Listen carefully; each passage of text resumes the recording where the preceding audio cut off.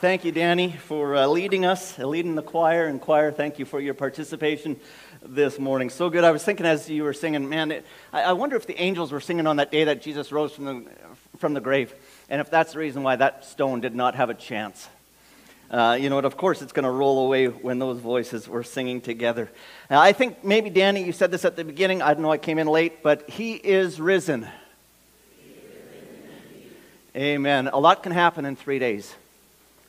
This past Friday, 3 days ago, we remembered Christ dying on the cross for our sins. 3 days later, He has risen from the dead, and that is why we are here this morning. As we've been in our series, if you're first time here or haven't been here for a while, we've been in a series working through Jesus' time together with His disciples from Thursday night, and we see that time together with His disciples in John chapter 13, starting in chapter 13 all the way through 17.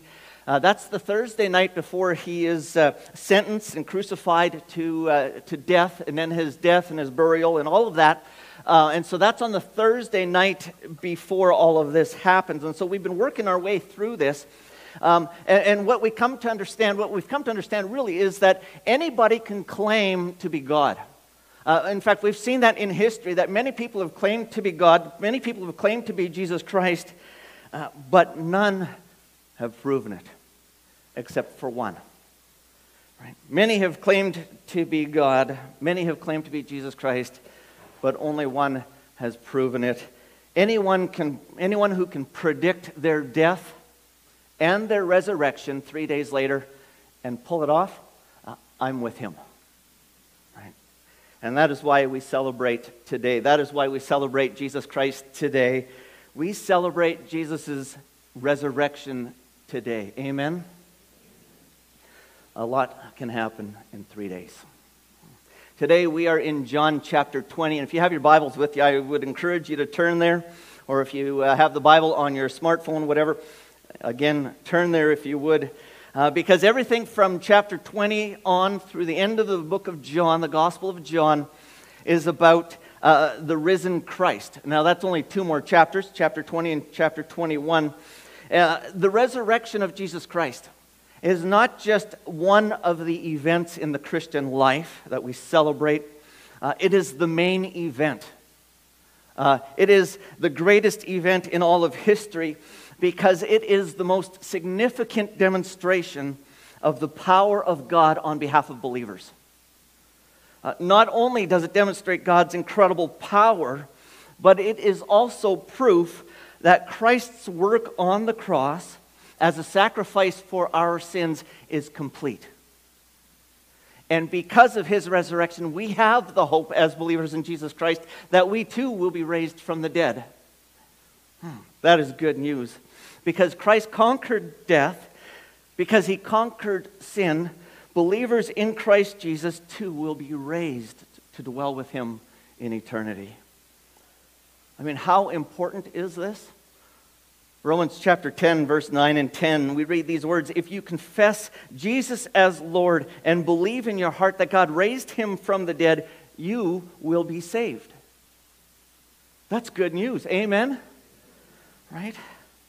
The resurrection gave Mary Magdalene joy. The resurrection gave His disciples courage. The resurrection gave Thomas assurance of his faith. We're going to see that today in John chapter 20. And as John wraps up his gospel, he tells us the purpose of why he wrote this book, why he wrote this gospel. When we read these words in verse 31 of chapter 20, "But these are written so that you may believe that Jesus is the Messiah, the Son of God, and that by believing you may have life in His name." John chapter 20, beginning in verse 1, early on the first day of the week. Now, the first day of the week, that would be our Sunday. That's today. The Jews numbered their days. They didn't refer to their days as Sunday, Monday, Tuesday, Wednesday, and so on and so forth like we do. They numbered their days. And so the Sabbath day, they said, was their seventh day because it honored the day that God rested from his creation, from creating. And so the Sabbath, which would be our Saturday, is their seventh day. That's why the Jewish people worship on Sabbath, on Saturday. But this is the first day of the week, the first day after Sabbath, which is Sunday. And that is why what happens in this chapter, this is the reason why we gather together on Sundays, because we gather Sunday after Sunday to worship the risen, the resurrected Christ. Jesus said he would rise again on the third day.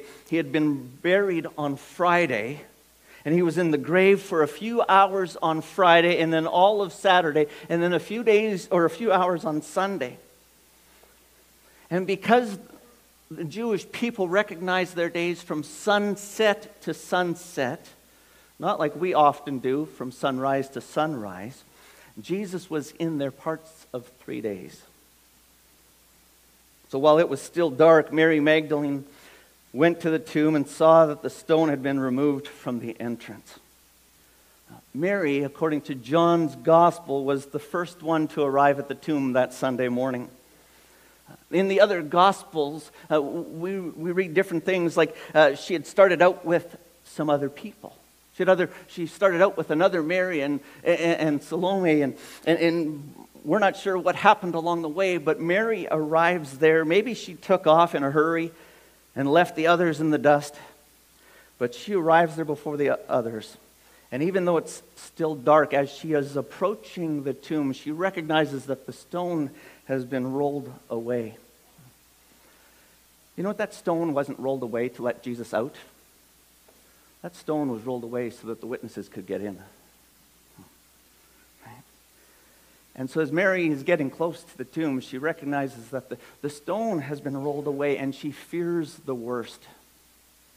She's assuming that Jesus is still dead, that his body has been taken, and so she spins around, and John records these words. So she came running to Simon Peter and the other disciple, who we will learn is John, the writer of this gospel, okay, the one who Jesus loved, and she says to them, "They have taken the Lord out of the tomb, and we don't know where they have put him." Her shock tells us that she wasn't expecting a resurrection. And so Peter and the other disciple, that is John again, they started for the tomb as well. I mean, evidently they don't have any thoughts of a resurrection either at this point. Both were running. I mean, this is a full-on sprint. But the other disciple, again, John, the author of the gospel, he outran Peter and reached the tomb first. Now, I don't know if when you're reading Scripture, if you find humor on the pages. I do. And this is one of those situations where I find it's a little bit funny that John wants us to know that he was a faster runner than Peter. In fact, he doesn't just mention it once, he mentions it twice here. Right? Twice. He says, I actually got to the tomb first. Okay, I actually saw that, the stone had been rolled away before Peter had. As I read this, I wonder if this is maybe where we came up with the idea to have races at church picnics. I don't know. But he, John, bent over and he looked in at the strips of linen lying there, but he didn't go in. Then Simon Peter came along behind him and went straight into the tomb. Now, I don't know why John didn't go in right away, but Peter, maybe because he was a little bit more bold, maybe because he was a little bit more assertive, he just kind of bolted right through. And he saw the strips of linen lying there, as well as the cloth that had been wrapped around Jesus' head. The cloth was still lying in its place, separate from the linen. Now, what's interesting to me as I read this account is that the grave clothes were neatly lying there. They didn't embalm the bodies like we do today. They would wrap the bodies like a mummy. They would wrap a little bit, and then they would pour the spices on the cloth, on the linen around the body. And then they would wrap some more, and then they would put some more spices on the body. And then they would wrap some more and then put some more spices on the body. The spices were designed to overpower the smell of the decaying body. And so I imagine that for a few days, that tomb would have smelt like the entrance to the bay. Finally, the other disciple who had reached the tomb first, don't forget, John's a faster runner, he also went inside. And he saw and he believed. Now, I don't know what he believed exactly. Maybe he was just believing what Mary had said before, that, hey, the body is gone, because the next verse tells us this, that they still did not understand from Scripture that Jesus had to rise from the dead. And then the disciples, they went back to where they were staying. Again, it seems to me that not just Mary, but also Peter and John, they didn't get it that Jesus was to rise from the dead. Mary didn't get it, Peter and John didn't seem to get it, and yet they were the ones that were the closest to Jesus. I don't know what they were thinking here. If they went, no body, okay, there's nothing to see here, let's just go back to where things were. And so they went home. And so what we're beginning to see here is there is a lot of unbelief here. And even if there is a little bit of faith here, it seems that that little bit of faith, there's a lot of confusion for them. They didn't expect a resurrection, even though Jesus had made it very clear to them. But they don't fully believe until later on when Jesus reveals himself to them and they get to touch him. And so verse 11, we read these words, "Now Mary stood outside the tomb." So Peter and John have gone home. Mary stays outside the tomb and she's crying. And as she wept, she bent over to look into the tomb and she saw two angels in white, although she didn't recognize them as angels, seated where Jesus' body had been. One at the head, the other at the foot. And they asked her, "Woman, why are you crying?" And she says again, "They have taken my Lord away, and I don't know where they have put him." See, that's the second time she has used those statements. The first time she said that to Peter and John. Now she says it to these angels who she's not recognizing as angels at this point. And at this, she turns around and she saw Jesus standing there, but she did not realize that it was Jesus. This is the first eyewitness account of the risen Christ. The first appearance of Jesus. And remarkably, he reveals himself to this lady named Mary Magdalene. Oh, by the way, that's not her last name. Mary is from Magdala, and that's why she's Magdalene, because that's where she's from. There's other Marys in the story, and this is a way that we can identify, oh, that's who that is. That's who you're talking about there. Okay? So she is from Magdala. And so, what do we know about Mary? We know that Mary now has been a follower of Jesus for some time. But that's not where she started. We know that her life was as demonic as life could ever be before she met her Savior, Jesus Christ. In Luke chapter 8, where we first meet this Mary, we find out that she was possessed by 7 demons. And as I read this account, it is amazing to me that she would be the first one that Jesus would reveal himself to. She is the first one that gets to see the risen Christ. Not the 11 disciples, but Mary. And Jesus asks her, "Woman," and this is a term of dignity, it's a term of respect. He says to her, "Why are you crying?" Again, the second time she's been asked this question. "Who is it that you're looking for?" Thinking he was the gardener, she said, "Sir, if you have carried him away, tell me where you have put him, and I will go and get him." You see, Mary loved Jesus like she had never loved before. And she has been loved and shown love by Jesus like she has never been shown love before. She has known the sweet fellowship and relationship with the Son of God, with the Son of love. And now he is gone. He's dead, and she can't even show him the common courtesy of putting some spices on his body. And she's devastated by that. She doesn't recognize that he's standing right before her. But then look at these words. Verse 16. Jesus said to her, Mary. And she turns towards him and she cries out in Aramaic, Rabboni, which means teacher. All he had to say to her was her name, Mary. I mean, isn't this a beautiful example of what Jesus said in John chapter 10? I know my sheep, and my sheep know me. My sheep listen to my voice. I know them, and they follow me. You see, Mary knew that voice. She knew the way that he had said her name, that said, there's only one that says my name like that. We sing that song sometimes in church, He Knows My Name. You ever thought about those lyrics? He knows my name. He knows every thought. He sees every tear that falls, and he hears me when I call. That is true. He knows your name. He knows your name. Can you imagine the shock that Mary must have felt in that moment?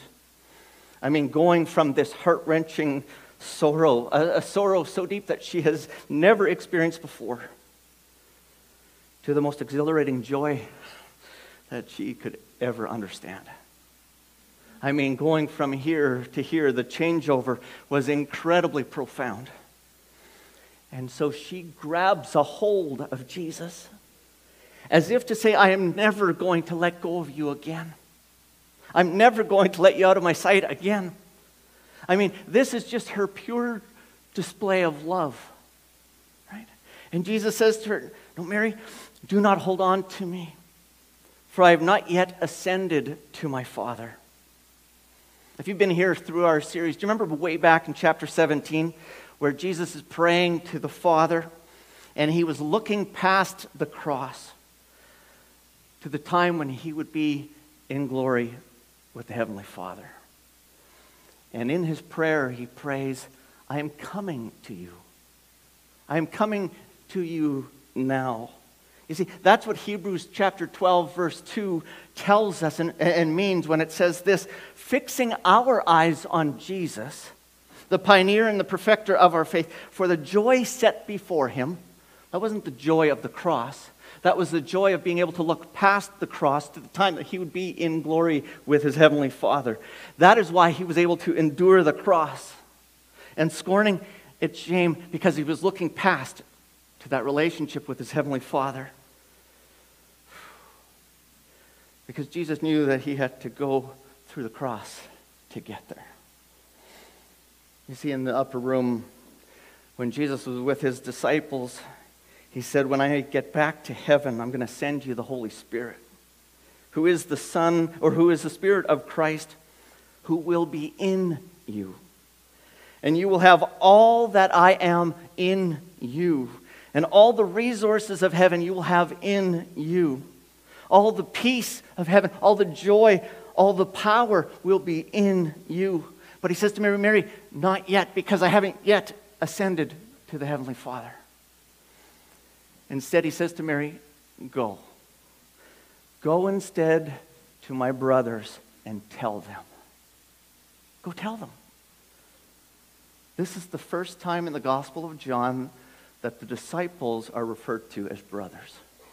Up until this time, we've seen them referred to as slaves and friends of Jesus. But now they're called brothers. How is it that they can go from being slaves and friends to now being brothers? The answer is through the cross. The cross has made it possible for us to become children of God, to be brothers and sisters of Jesus Christ. In Hebrews chapter 2, we read that Jesus suffered death so that by the grace of God, he might taste death for everyone, bringing many sons and daughters to glory. So Jesus is not ashamed to call them brothers and sisters. In Romans chapter 8, we read these words, that the Spirit we received brought about our adoption, testifying with our spirit that we are God's children. And if we are God's children, then we are heirs, heirs of God, and co-heirs with Christ Jesus, who will be glorified with him. Do you get what that means for us as believers in Christ Jesus? That we get to share in his rewards. That's what it means to be a Christian, to be a Christ follower, to become a brother and sister of the Son of God. I mean, that is good news through the cross of Jesus Christ. You see, Jesus is quick to forgive. He is quick to repair broken relationships. Remember, these are the disciples that abandoned him in his darkest hour. They abandoned him when they should have been near to him. But he is quick to forgive, and he calls them brothers. Mary, go tell the brothers. Listen to this. He says, I am ascending to my Father and to your Father, Mary.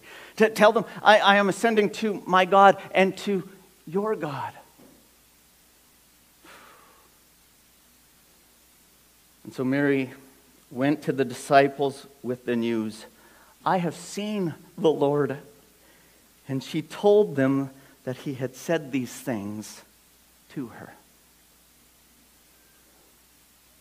Locked in a room, these disciples were terrified of the consequences that would fall on them because of their association with Jesus.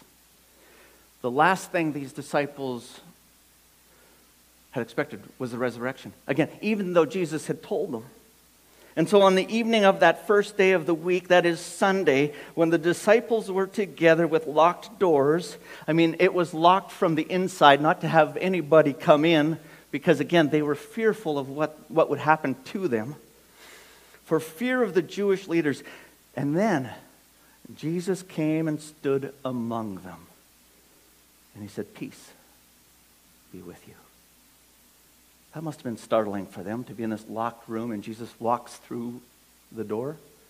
There is somebody in our household who gets a little bit scared when people enter the room if they don't know about it. And so sometimes when you walk into the room and they don't know and they jump, sometimes I like to scare them. Sometimes I like to, sometimes I make noise when I'm walking down the hallway so that they know that I'm coming. But there's other times when I just like to move into the room and then they turn around and they see me and they go, why do you always do that? I wonder if that's what Jesus did here. Right?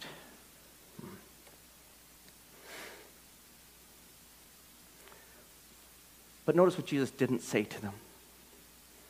Jesus didn't say, shame on you for betraying me. Shame on you because of your doubt. Shame on you because you failed me. But no, he says this. He says peace. The disciples were terrified. They were at their lowest of lows. They were shocked with the recent events that had gone on. That was on the forefront of their mind, and Jesus came and he spoke peace into their situation. And after he said this, he showed them his hands and his side. I mean, this was an actual physical bodily resurrection. The disciples, it says, were overjoyed when they saw the Lord. And I think overjoyed seems to be pretty understated here. Because again, they've gone from the lowest of lows. I mean, Jesus is dead, and we're going to be dead too as soon as they find us. To now the highest of highs, because Jesus is there present with them. And again, Jesus says to them, this is the second time he said it to them. He says, peace be with you. In other words, he's saying, hey, listen, fellas, here, listen, you guys need to calm down. Okay, because you're wound up. You need to hear what I'm about to tell you, because this is important. And his message to them is simple yet profound. This is Jesus' first post-resurrection sermon, and it's a command. And basically, if you're familiar with your scriptures, if you're familiar with the Great Commission, this is really kind of the Great Commission kind of summed up. In Matthew chapter 28, we know the Great Commission that says this: all authority in heaven and on earth has been given to me. Therefore, go and make disciples of all nations, baptizing them in the name of the Father and the Son and the Holy Spirit, and teaching them to obey everything I have commanded you. And surely I will be with you to the end of the age. Here he says, as the Father has sent me, I'm sending you. Luke chapter 19, verse 10, we read these words: for the Son of Man came to seek and to save the lost. As he has come, as the Father has sent me, I am sending you. That's why you're here. That's why we are here. God the Father sent the Son, and the Son is sending us to fulfill that task. As the Father sent the Son is now sending us. That is why you and I exist. Everything we do in our lives is to let our light shine so that people will see our good works and glorify our Heavenly Father. You see, whether you are an office worker or a construction worker, whether you're a student or a stay-at-home parent, whether you flip burgers or just like to eat the burgers, whether you are a weekend warrior on the basketball court or the soccer pitch or on the golf course, Lord willing, that's going to happen soon, or even at the hockey rink, you can let your light shine so that people will see your good works and glorify your Heavenly Father. And with that, he breathed on them and he said, receive the Holy Spirit. In Acts chapter 1, we read that Jesus had said to his disciples, to his brothers and sisters, you will receive power when the Holy Spirit has come upon you. You see, Jesus didn't leave them on their own power and on their own strength. He didn't leave us on our own power and our own strength. But he says, I give you the Holy Spirit. The Holy Spirit is going to give you the power to do this. And then he says these words that sometimes are very confusing. If you forgive anyone's sins, their sins are forgiven. If you do not forgive them, they are not forgiven. I mean, how is this possible? And in Mark chapter 2, verse 7, we read these words, who can forgive sins but God? But as we read Acts chapter 10, we read these words, he commanded us to preach to the people and to testify that he is the one whom God appointed as judge of the living and the dead.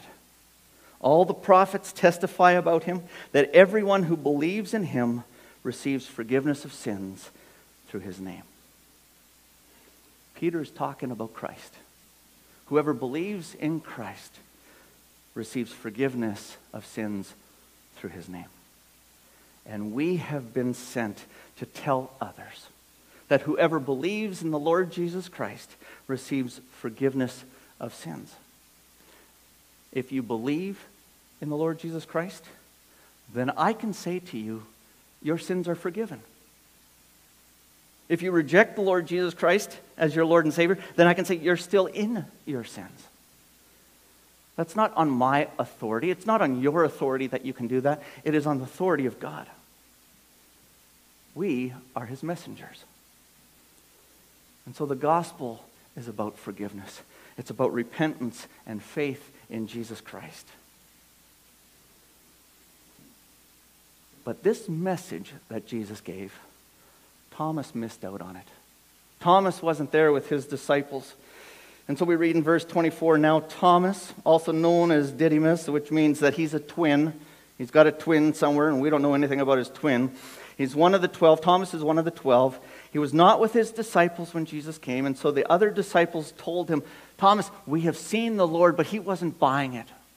And he said to them throughout this week, he said, listen, you know what? Unless I see the nail marks in his hands and put my finger where the nails were and put my hand into his side, I will not believe.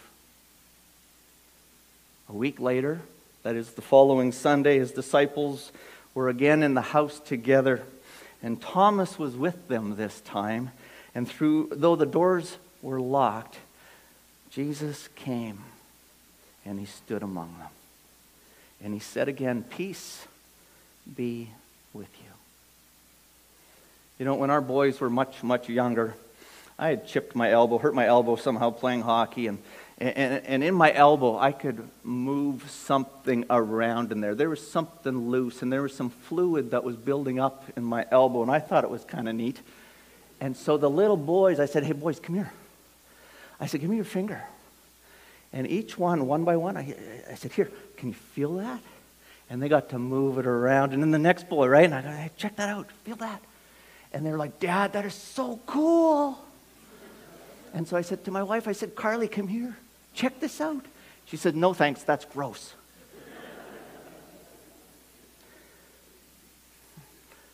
I think what Jesus did to Thomas is so cool. And he says to Thomas, he says, Thomas, put your finger here. See my hands? Reach out your hand. Hear that? Not just your finger, Thomas, but your whole hand, okay? And put it right there. Go ahead. Put it right there. Put it into my side. And some of us might go, that's gross. But I think that is so cool. Because of the personal touch that Jesus had for Thomas. Thomas, stop doubting and believe.